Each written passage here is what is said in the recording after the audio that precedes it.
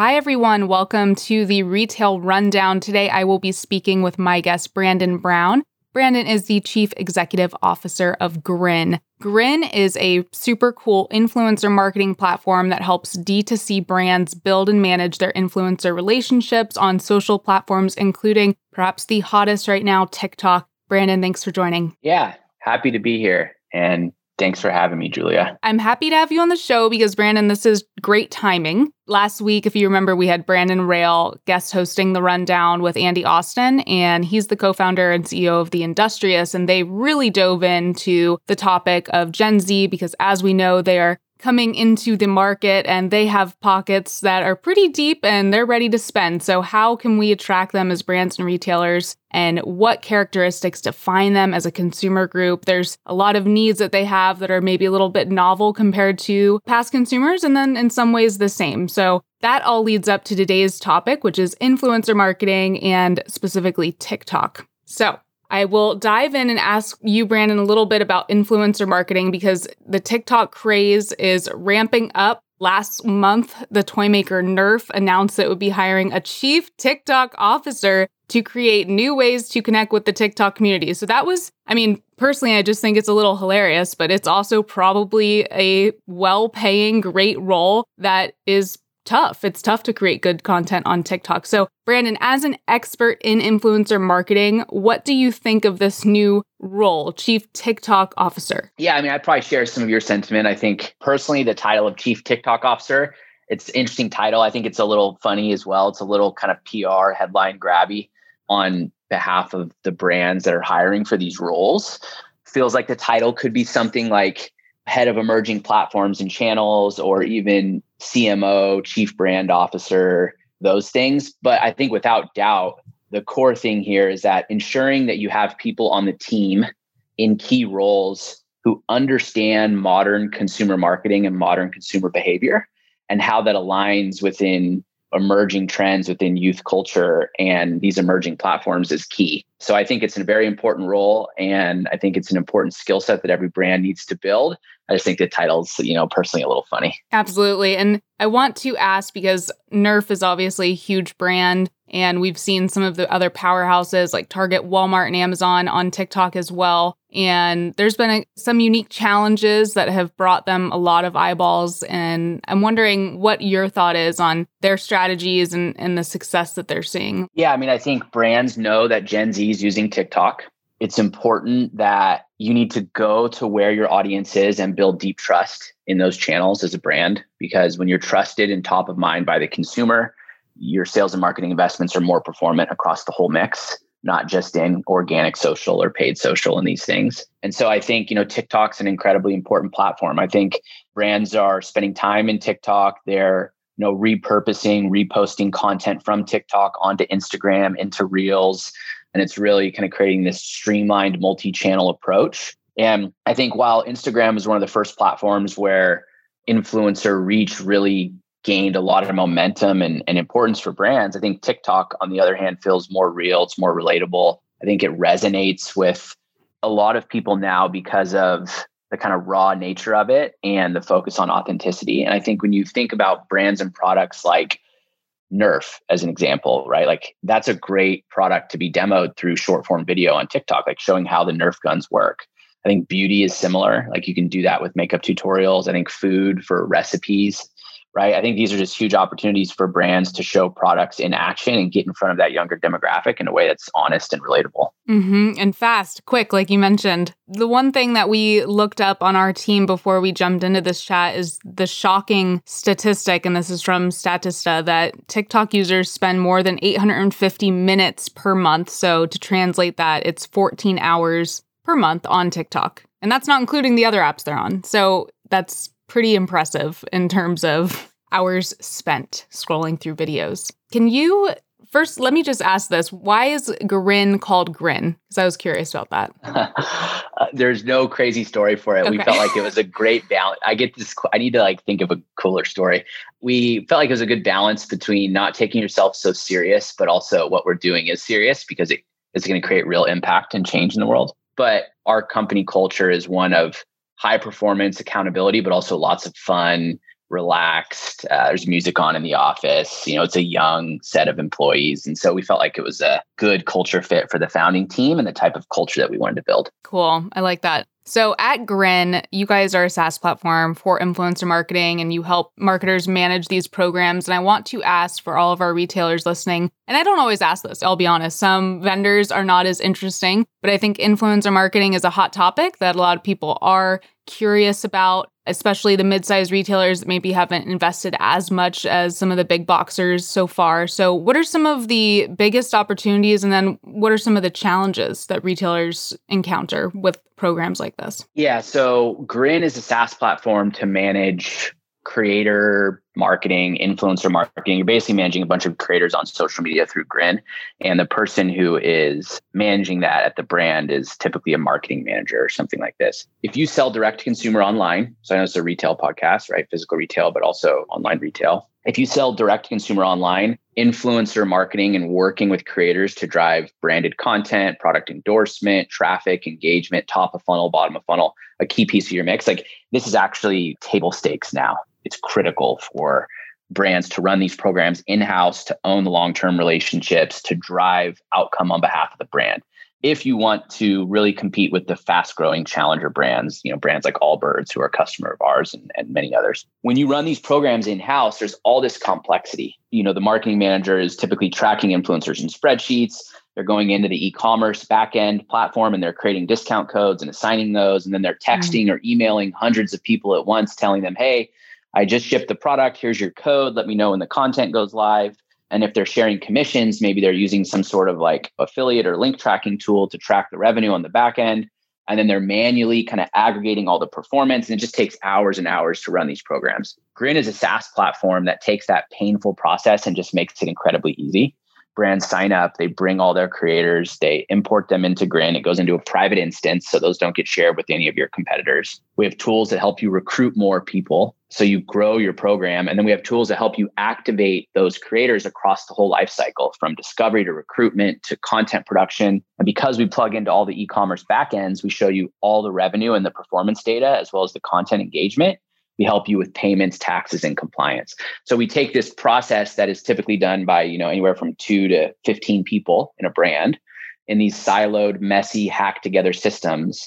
And we bring it into one software system for streamlined efficiency, clarity, scale. And we just really solved that problem very elegantly if you're a consumer brand who sells through e-commerce. Now, you said something interesting. You said it's a private instance of your programs. Your competitors can't see who you're selecting or working with, but is there some sort of recommendation engine based on like a lookalike model that says, hey, you probably should check out this group of influencers because they've done well with people similar to you, or is that confidential completely? Well, we do it, but we don't do it like cross brands. We have a recruiting engine, it's multi-channel.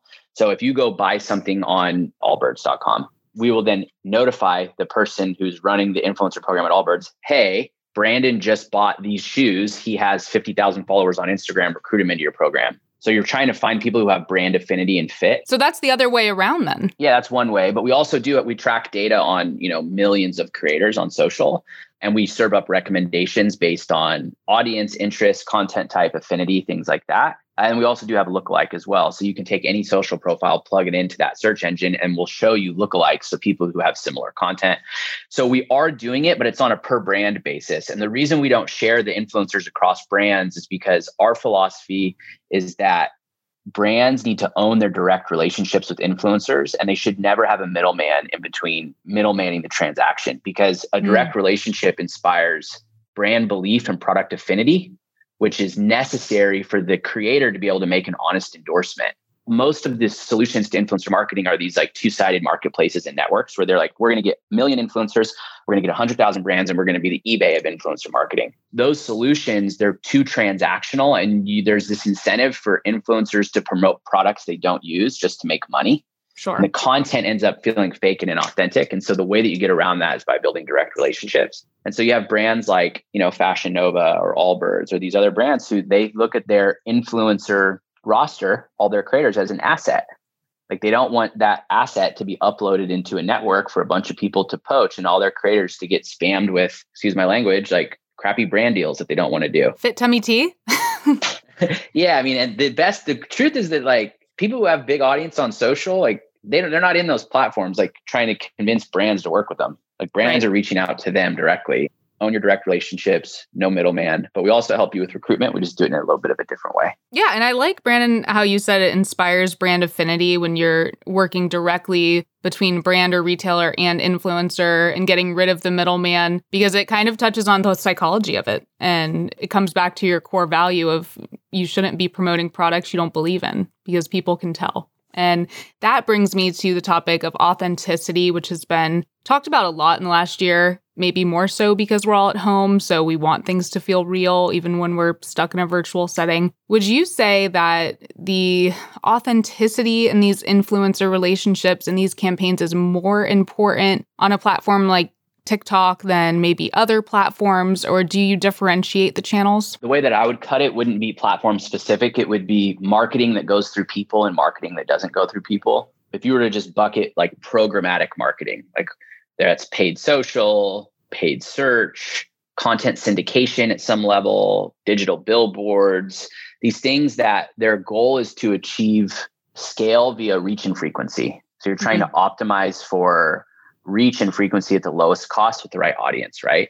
But then you have like this other set of marketing that goes through people that it's actually not programmatic. It goes through a person. And so influencer marketing is in that bucket. And so to me, like athlete marketing is in that bucket, ambassador programs are in that bucket, customer advocacy is in that bucket, influencer marketing is in that bucket. This is marketing that reaches the consumer through a person.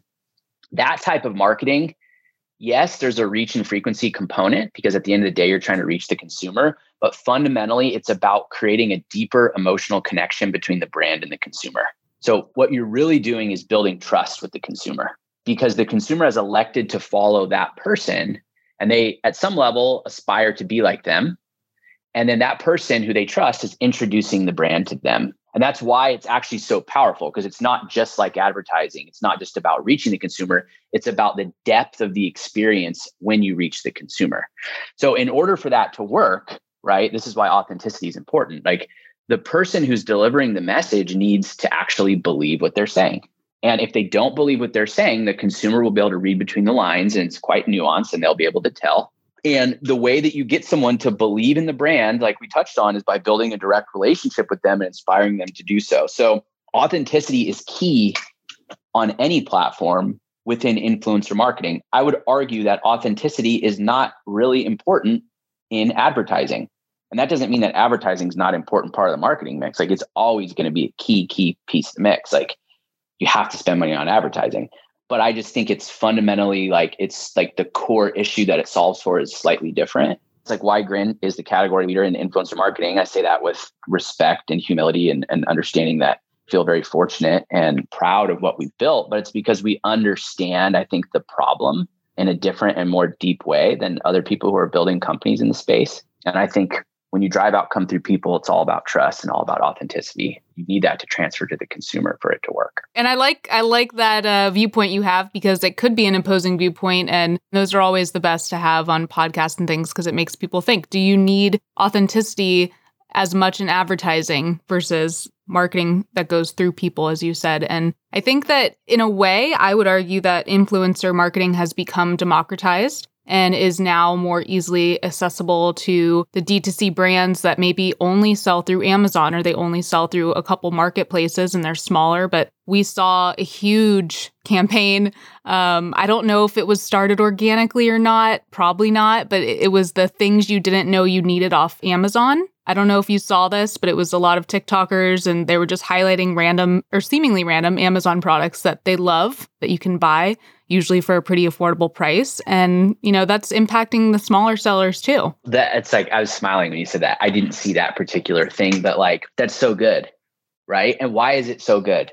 It's so good because it looks like honest and organic. Was it? Who knows? Someone's like, things you didn't need, you know, on Amazon. And they're on, I could just imagine the TikTok video now. And they're talking about these products that are super interesting and solve problems that they really actually like. Like they bought it and they're like, wow, this is amazing. Like I want to tell people about this. That works because of the authenticity and the trust. Whether Amazon kind of seeded that idea or paid for it or those brands that were involved did, who knows? But the reason it's so powerful and the reason you're talking about it is because the excitement and the belief transferred to you and or the people who saw that, and it stuck with them. And I wonder, Brandon, if you have any certain types of feelings about Amazon's influencer platforms that it hosts in-house. Like I've seen them roll out videos where you can see live videos of this product being demonstrated right now, kind of like QVC. Do you think that's something, I mean, Amazon's known for testing things, so do you think that has any stickiness in the long term? I think live shopping, whether it's on whatever the social platform that it is, I think that's like a super powerful disruption to me that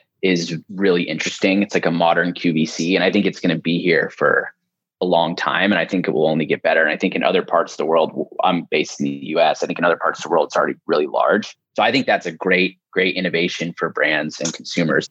I am a big fan of Amazon. I buy tons of products on Amazon. Solid company that solves a huge problem in the world. I think as a brand marketer, Amazon's tough because it's quite hard to differentiate. Smart brand visionaries and CMOs, they understand that one of the most important rules in marketing is differentiation and owning the customer experience. And I think it's really challenging to do that on Amazon because of kind of the sandbox that you're in. Mm-hmm. That said, I think live shopping presents a really interesting opportunity to create differentiation and a more owned experience by the brand, because they can collaborate with that person who's introducing the brand and the product. And so in that environment, I think it's a really powerful tool to drive differentiation and owned experience in a notoriously hard to do place. I like that. And this is a bit of an off the wall question that popped into my head for you, but Snapchat not too long ago acquired an AR type of software solution, which they're already a leader in. They have the coolest filters, but there has been migration away from, maybe a little bit away from Snapchat and onto the other platforms. Do you think that Snapchat will be around in the foreseeable future? So this is the thing. Snapchat, I think it's hard to count people out, right? Like when you have high engagement and high user retention, like, and you have loyal audience, like people who use Snapchat really like Snapchat and they continue to innovate. Like, I don't think it would be smart to count them out of the game. Like, I think that's a strong product, strong community, demonstrated ability to at least take big swings within innovation, which I think is the key to long-term success, strong visionary leadership. And so my view is, I think they're a staying power. They're here for a long time. Does it have the meteoric rise that everybody expected when they IPO'd? I think we've seen not so, but I think at the same time, like they're continuing to grow. Like I just Googled their market cap on our call because maybe I'm kind of like a tech CEO nerd, but they're doing something right. Like they're continuing to grow value, and that's a good, strong business that I think will be here for a long time personally. Yeah. And some people have said, maybe the AR, if they keep investing in their AR capabilities, they might even be a solution provider for retailers to, show products in-house better than maybe you could at an in-house company. It's also more accessible. So if you want to see a couch, maybe you go on Snapchat and you're following Ashley Home Store and you can see a couch in your living room and it's not as buggy as, I'm not calling out them, but just whenever you use AR, sometimes it doesn't work still, even though it's gotten a lot better. I do wonder, because of the quick nature of Snapchat and how things are gone within 24 hours, is that maybe not as right of a platform, as optimal as a platform versus TikTok or Instagram or Reels on Instagram, things like that? Again, I think they all serve different purposes. So I think if you're thinking only in terms of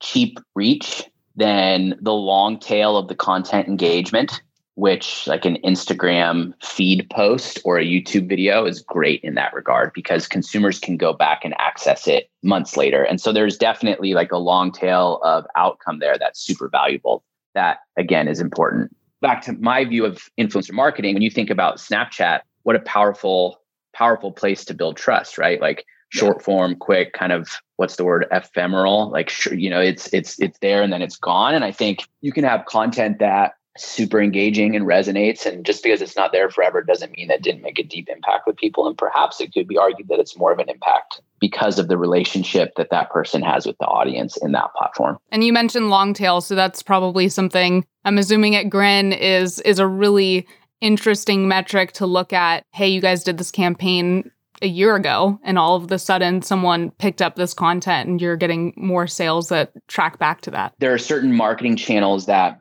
when you turn the spend off, they go away completely. And there are other ones that when you turn the spend off, they don't go away completely. And influencer marketing is like somewhere in the middle, right?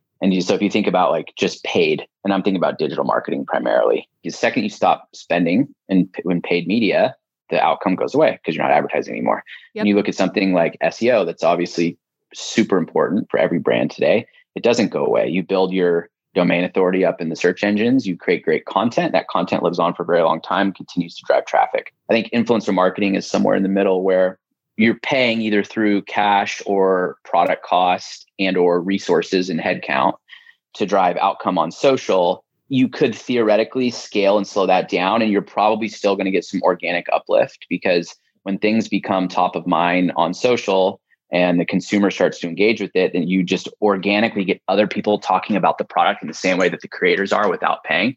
And then secondarily to that, you get this kind of long tail of content, especially on platforms like YouTube, where videos can pop off like way after they were posted. So I think that's the smart way to think about it. And I would agree. That's amazing. Well, this has been a great conversation, Brandon. Can you tell our listeners where they can learn more about you and Grin? If you want to learn more about Grin, you can go to www.grin.co. And I'm pretty easy to get a hold of on all the platforms, main one probably being LinkedIn.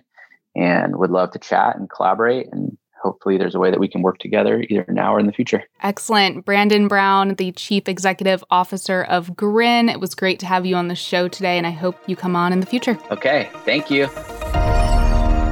You've been listening to the Rethink Retail podcast. If you would like to be considered as a guest on our show, apply at rethink.industries/podcast guest. For sponsorship opportunities, send us an email at media@rethink.industries. You can help support our team at Rethink Retail by dropping us a rating and review on your iTunes podcast app. To each and every one of you, thanks so much for tuning in. Retail never sleeps. See you next week.